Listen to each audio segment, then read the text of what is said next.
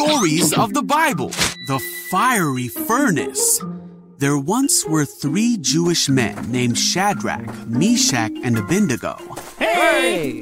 When they were very young, they were taken from Israel to live in a place called Babylon. At that time, the king of Babylon was a man named Nebuchadnezzar. That's it. Almost there. And he made a gold statue that was 90 feet tall. Perfect. The king sent a message for everyone to come to the dedication of his statue. When everyone had assembled, it was declared that people of all races, nations, and languages would bow before the statue and worship King Nebuchadnezzar's statue when they heard the sound of musical instruments. If anyone refused, they would be thrown into a fiery furnace. So at the sound of the musical instruments, all the people bowed to the ground and worshiped. But Shadrach, Meshach, and Abednego did not, because they were Jewish and would only bow to the one true God.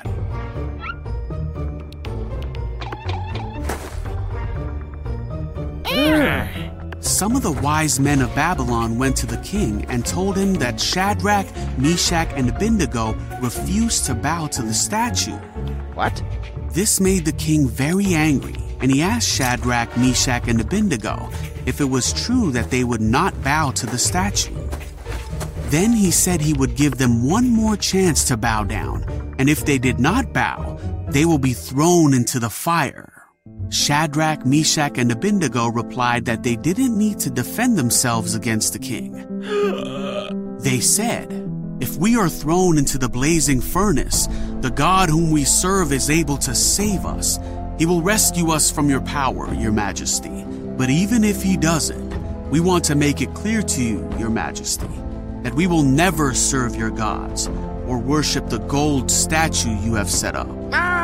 The king was so angry with Shadrach, Meshach, and Abednego that he commanded the furnace to be heated 7 times hotter than usual. Then he ordered Shadrach, Meshach, and Abednego to be bound and thrown in the fire.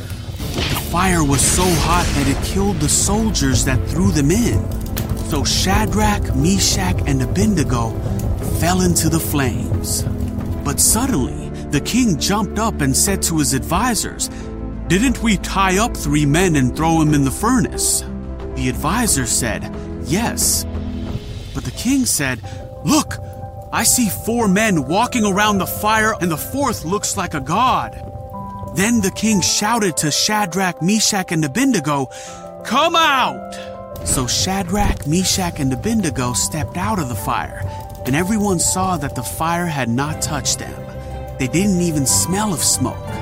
Then Nebuchadnezzar praised the one true God of Shadrach, Meshach, and Abednego, who had rescued them from the fire. And the king made a new command that anyone who spoke a word against the God of Shadrach, Meshach, and Abednego would be greatly punished. Then he promoted Shadrach, Meshach, and Abednego in his court. Shadrach, Meshach, and Abednego trusted in God and were willing to die rather than worship any god but their own God. What a story, hey? You guys probably heard it all before. Yeah. Heard that story? It's quite a famous one, isn't it? It's talked about a lot. I'm going to see whether you were listening, guys. What was it that King Nebuchadnezzar set up? What was it he'd made and that he'd set up? Were you listening? What was it? The golden statue. It was a golden statue. Now, if you've been studying Daniel over the last few weeks, a golden statue might be familiar. Did you guys recognise that, B? Yeah! Tell us, B, really loud voice. It was in the king's dream. It was in the king's dream in Daniel chapter 2. There was a big statue and the head was made of gold. If you take us, there should be the slide, baby, because in Daniel chapter 2 it says... He says, "Your Majesty looked, and there before you stood a large statue, an enormous, dazzling statue, awesome in appearance. And the head of the statue was made of pure gold." And he then goes on to say, "That head of gold was you." I wonder whether he got his idea from his dream.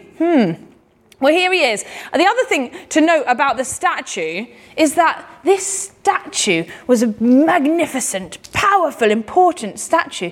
But 10 times, just in those first verses, does the writer here emphasize that it was man-made, that it was set up by a human. The statue that the king had made, he set up for people. This was no God like our God. This was man-made. It's almost like the biblical author here is wanting us to go, yeah, of course, that's not got any authority. That doesn't even compare to the authority of our God. Well, he was making this big display of how powerful he was, wasn't he, guys? And so this golden God was no match for the King of Heaven. And the king was trying to show how powerful he was, but actually pretty soon he's going to find out how powerless he actually was. First thing for us to note, really importantly, is that Babylon was a polytheist nation. Do you know what polytheist means, kids? No? Polytheist means they'd have lots of gods. So they wouldn't just worship one god and say, this is the new statue that we worship. It would be another one of the other things that they would worship. Okay? So they'd have lots of things that they would give their allegiance to, that they would give their worship and their devotion to. And so King Nebuchadnezzar was simply adding himself to that pile of gods that people might worship. He's saying, also, worship me. Also, come and see how good I am. But you know, there's another problem, isn't there, B? In that our God set out the rules pretty clearly to the Israelite nation. And he said to them, da-ding, you shall have no other gods before me. You shall not make for yourself an image, and you shall not bow down or worship them. You see, our God was pretty clear that we shouldn't be the kind of people that have lots of things that we worship. I worship that, and I worship that, and I worship that, and I worship that. We should be the kind of people that puts God as the only person deserving of our worship. We shouldn't spread ourselves out and give a bit of everything. But I don't know whether you've noticed, but our nation is kind of a polytheist nation as well. Have you noticed this? Yes. That in our nation, there is lots of things wanting us to worship them. Whether that's celebrities or whether that's like sports teams or sports figures. Maybe that's even things like music to worship. Have you ever seen like a concert where everyone's like arms are up like this for a concert, right? Doesn't it look a lot like our worship?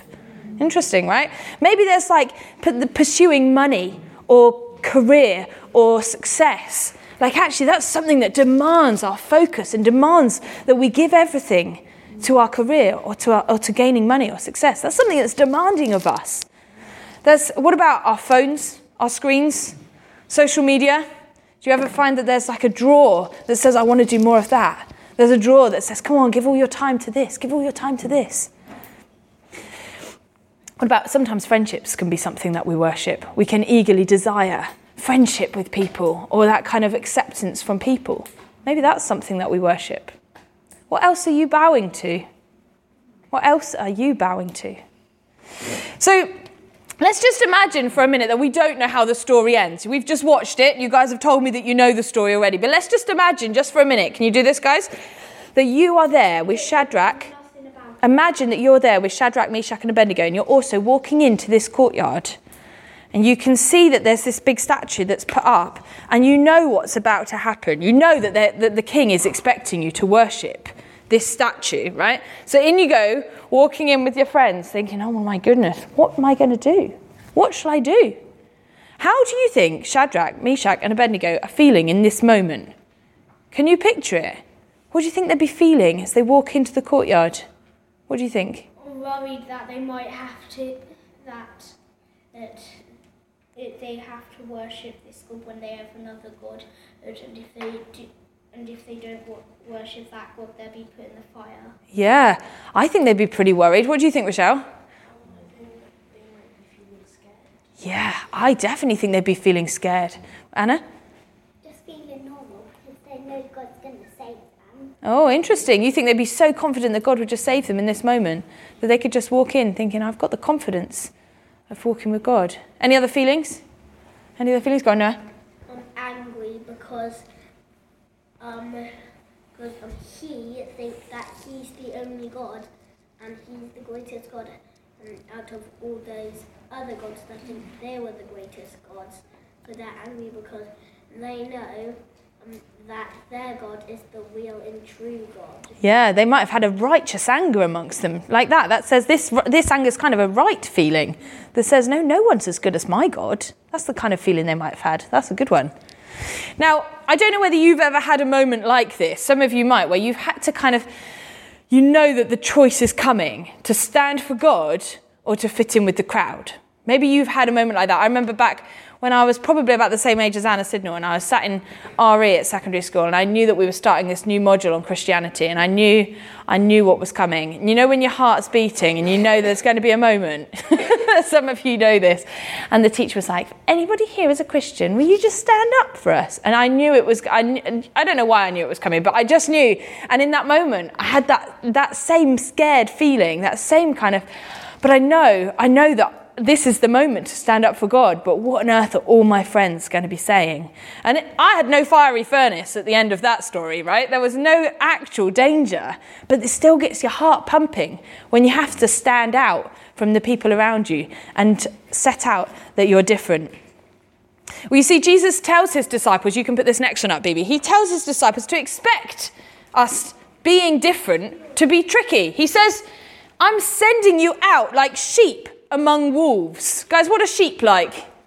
Nice and fluffy. Nice and fluffy. Aggressive. Okay, Isla, what are wolves like? They're kind of aggressive. Have you guys ever watched that Frozen scene where Olaf's in the woods and the wolves all chase after him? Have you seen that one? That's wolves. They're not very nice animals. They chase and they fight and they hurt. They're very aggressive. So Jesus says, hey, I'm sending you to be like a nice fluffy sheep with these wolves. He's saying it's not going to be smooth sailing, guys. You're going to be under attack. And he says, but don't be afraid of those that can kill the body, but they cannot kill the soul. Jesus is saying, look, have a different focus. Actually, do you know what? It is going to be aggressive and it's going to be tricky. Jesus is warning his disciples. That's what it's going to be like. And he warns us too, that to stand out for God is tricky, but have a different focus. Don't focus on that. So, do you think it was an easy choice for them to stand out from the crowd? No. Do you think it was easy? No. No? Why don't you think it was easy? Go on, Anna. Don't know? Matthew, help her? Because it would have been in... pardon? You can help. Again? Why was it an easy choice for them to stand out? No. Because then they'll be put in the flames. Yeah, because they had a really big punishment at the end of this, didn't they? What other answers do we have? Do you think it was easy? Were you a no as well, Noah?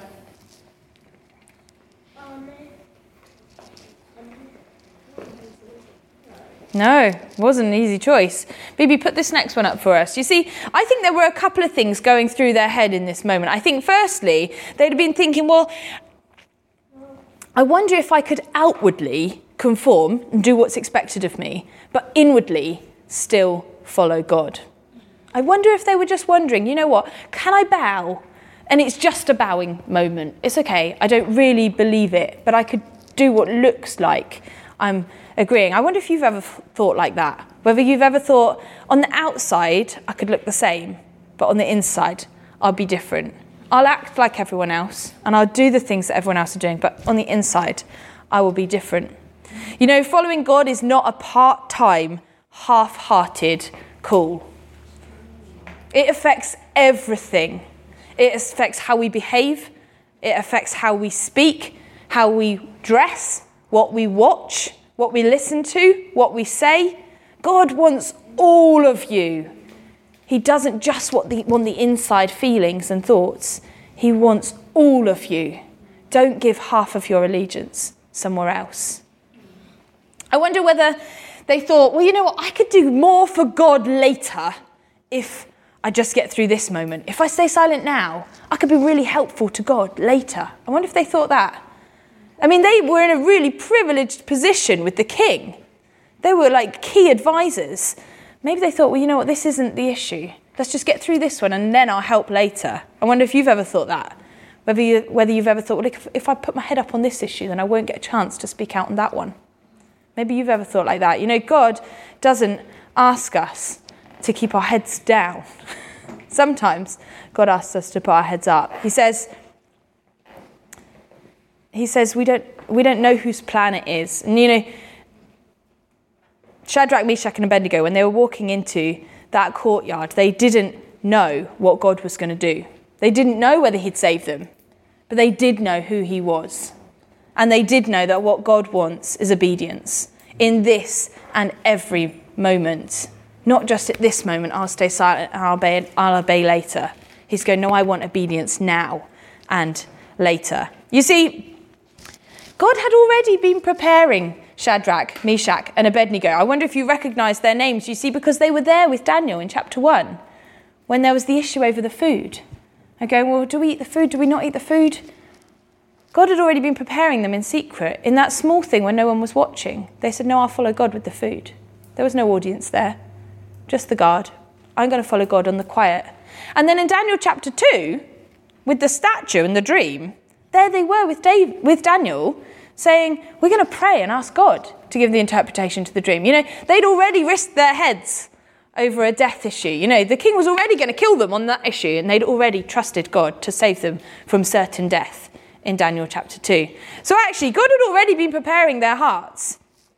So how are you at following God when no one is watching? It's by getting our hearts right on the private things that the decision to follow him publicly becomes so much easier. See, I think walking into that courtyard, Shadrach, Meshach and Abednego were thinking, I know what I have to do. So actually the choice isn't that tricky because I've already settled this in my heart privately on the other things that I will always choose to follow God. So they boldly proclaim these words.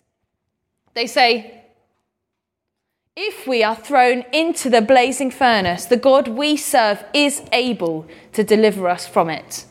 But even if he does not, we want you to know, Your Majesty, that we will not serve your gods or worship the image of gold that you have set up. You know, they knew God. They knew his ability. They knew his power. They knew what he could do. He is able, is what they said. We know him. We know he's able. But they didn't know his plan. They didn't know what he'd do, even if he doesn't. If he does, if there's an if in there, they don't know his plan. But they didn't let that change their obedience to worship him alone. You know, our nation is full of those other things that are demanding our worship. But God is looking for faithful worshippers who take courageous stands to follow him exclusively, unreservedly, and wholeheartedly. Can we just stand for a moment? I'm going to come back and speak again in a minute, but I think at this point, I just want us to respond as worshippers, if that's okay. I just think there's something in our hearts to settle in this moment, and then I'll bring another 10 minutes in just a moment. So I just want to kind of hold your hands out and just want to pray really quickly for us as worshippers. Kids, you can do this too. Father God, we just come before you now and recognise you are God alone. There is no one else deserving of our worship. And Lord, we're sorry for the times where we've let those other things take priority, that we've let those other things become important. Holy Spirit, we need your help to get those things right, to stand for you alone. Would you give us the courage that Shadrach, Meshach and Abednego had? Would you give us the wisdom to speak up? You give us the boldness. Lord, we want to say today that we serve you alone. We worship you alone, and we are yours. Be worshipped this morning. Amen. We're just going to respond in a really quick song, and then I'm going to carry on.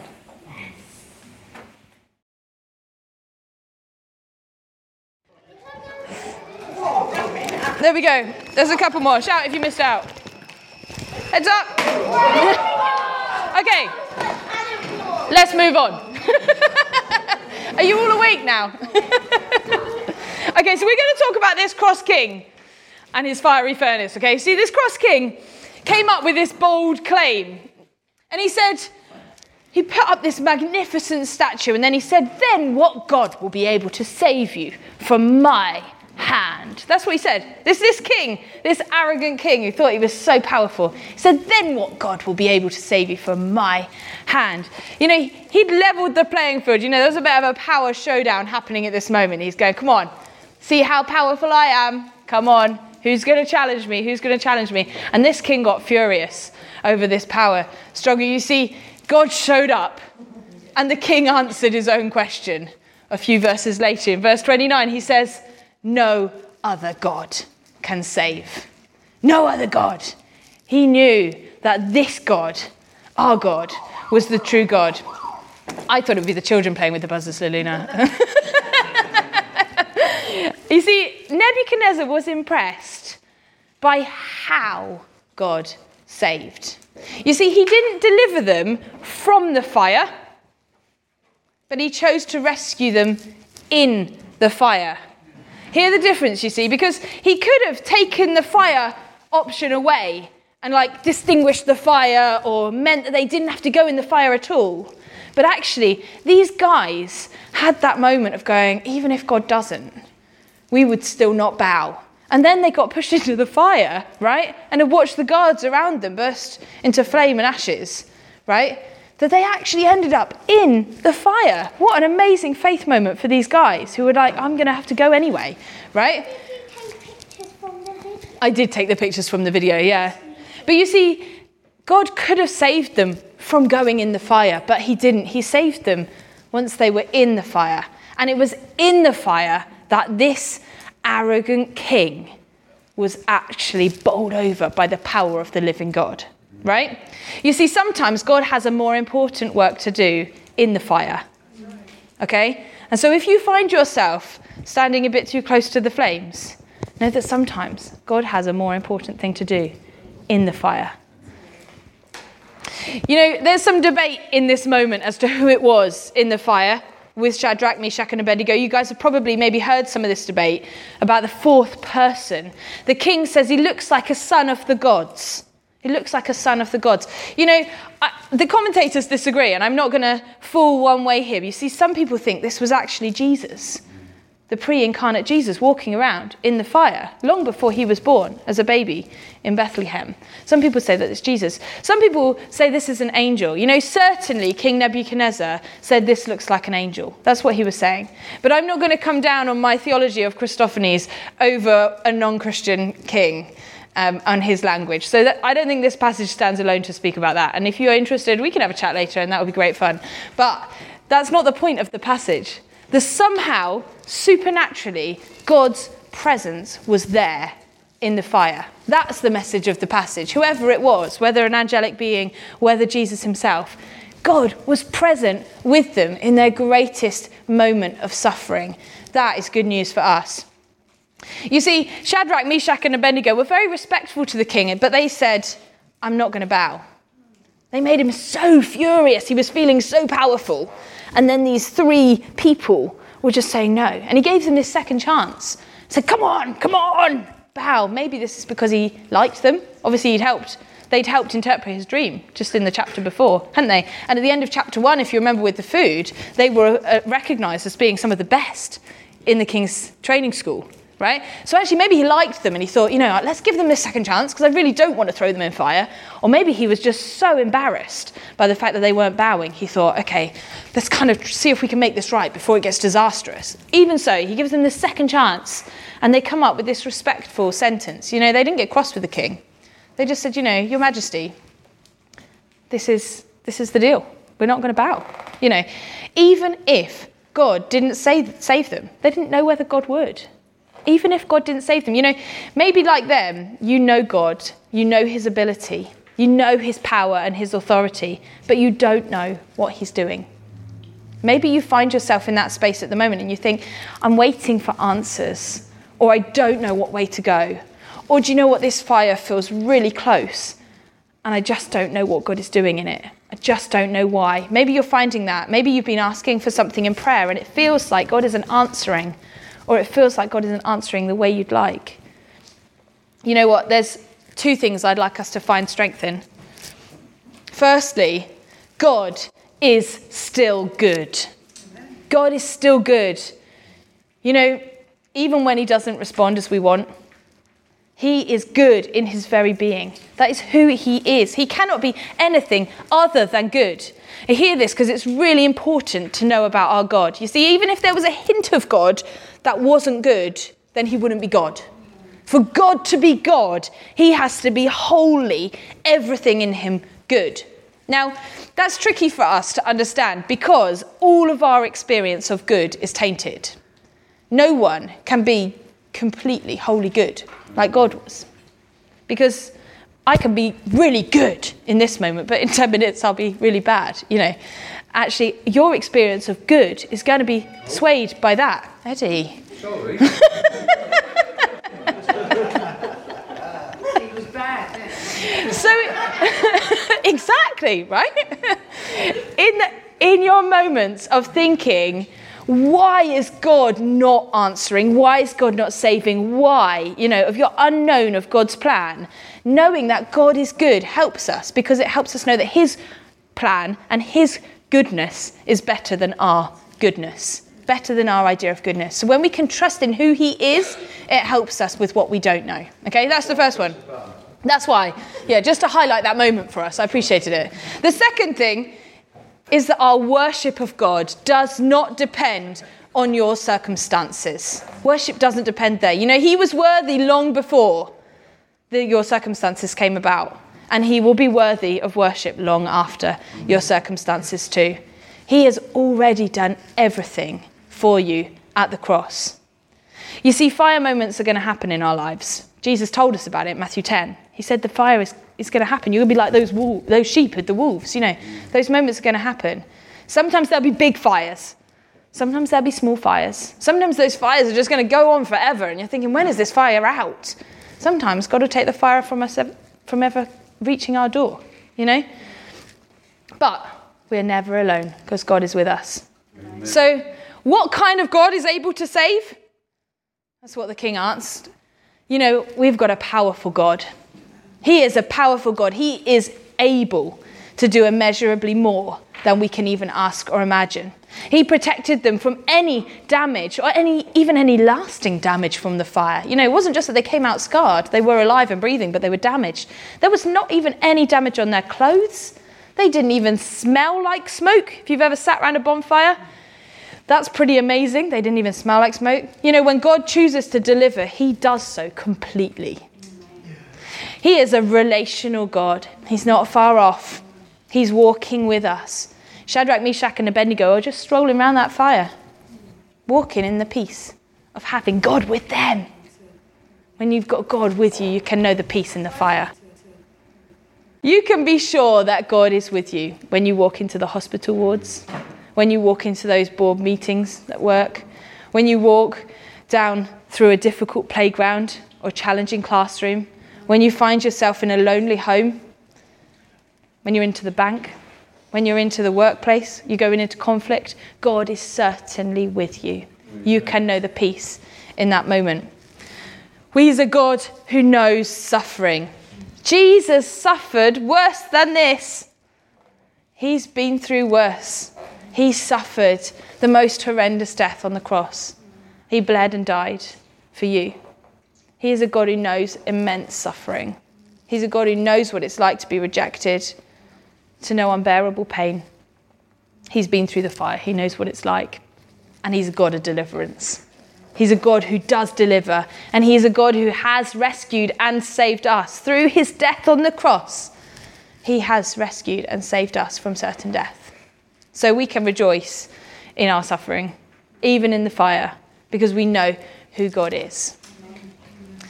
We're going to finish here. Will you just stand for a second? We're going to take communion.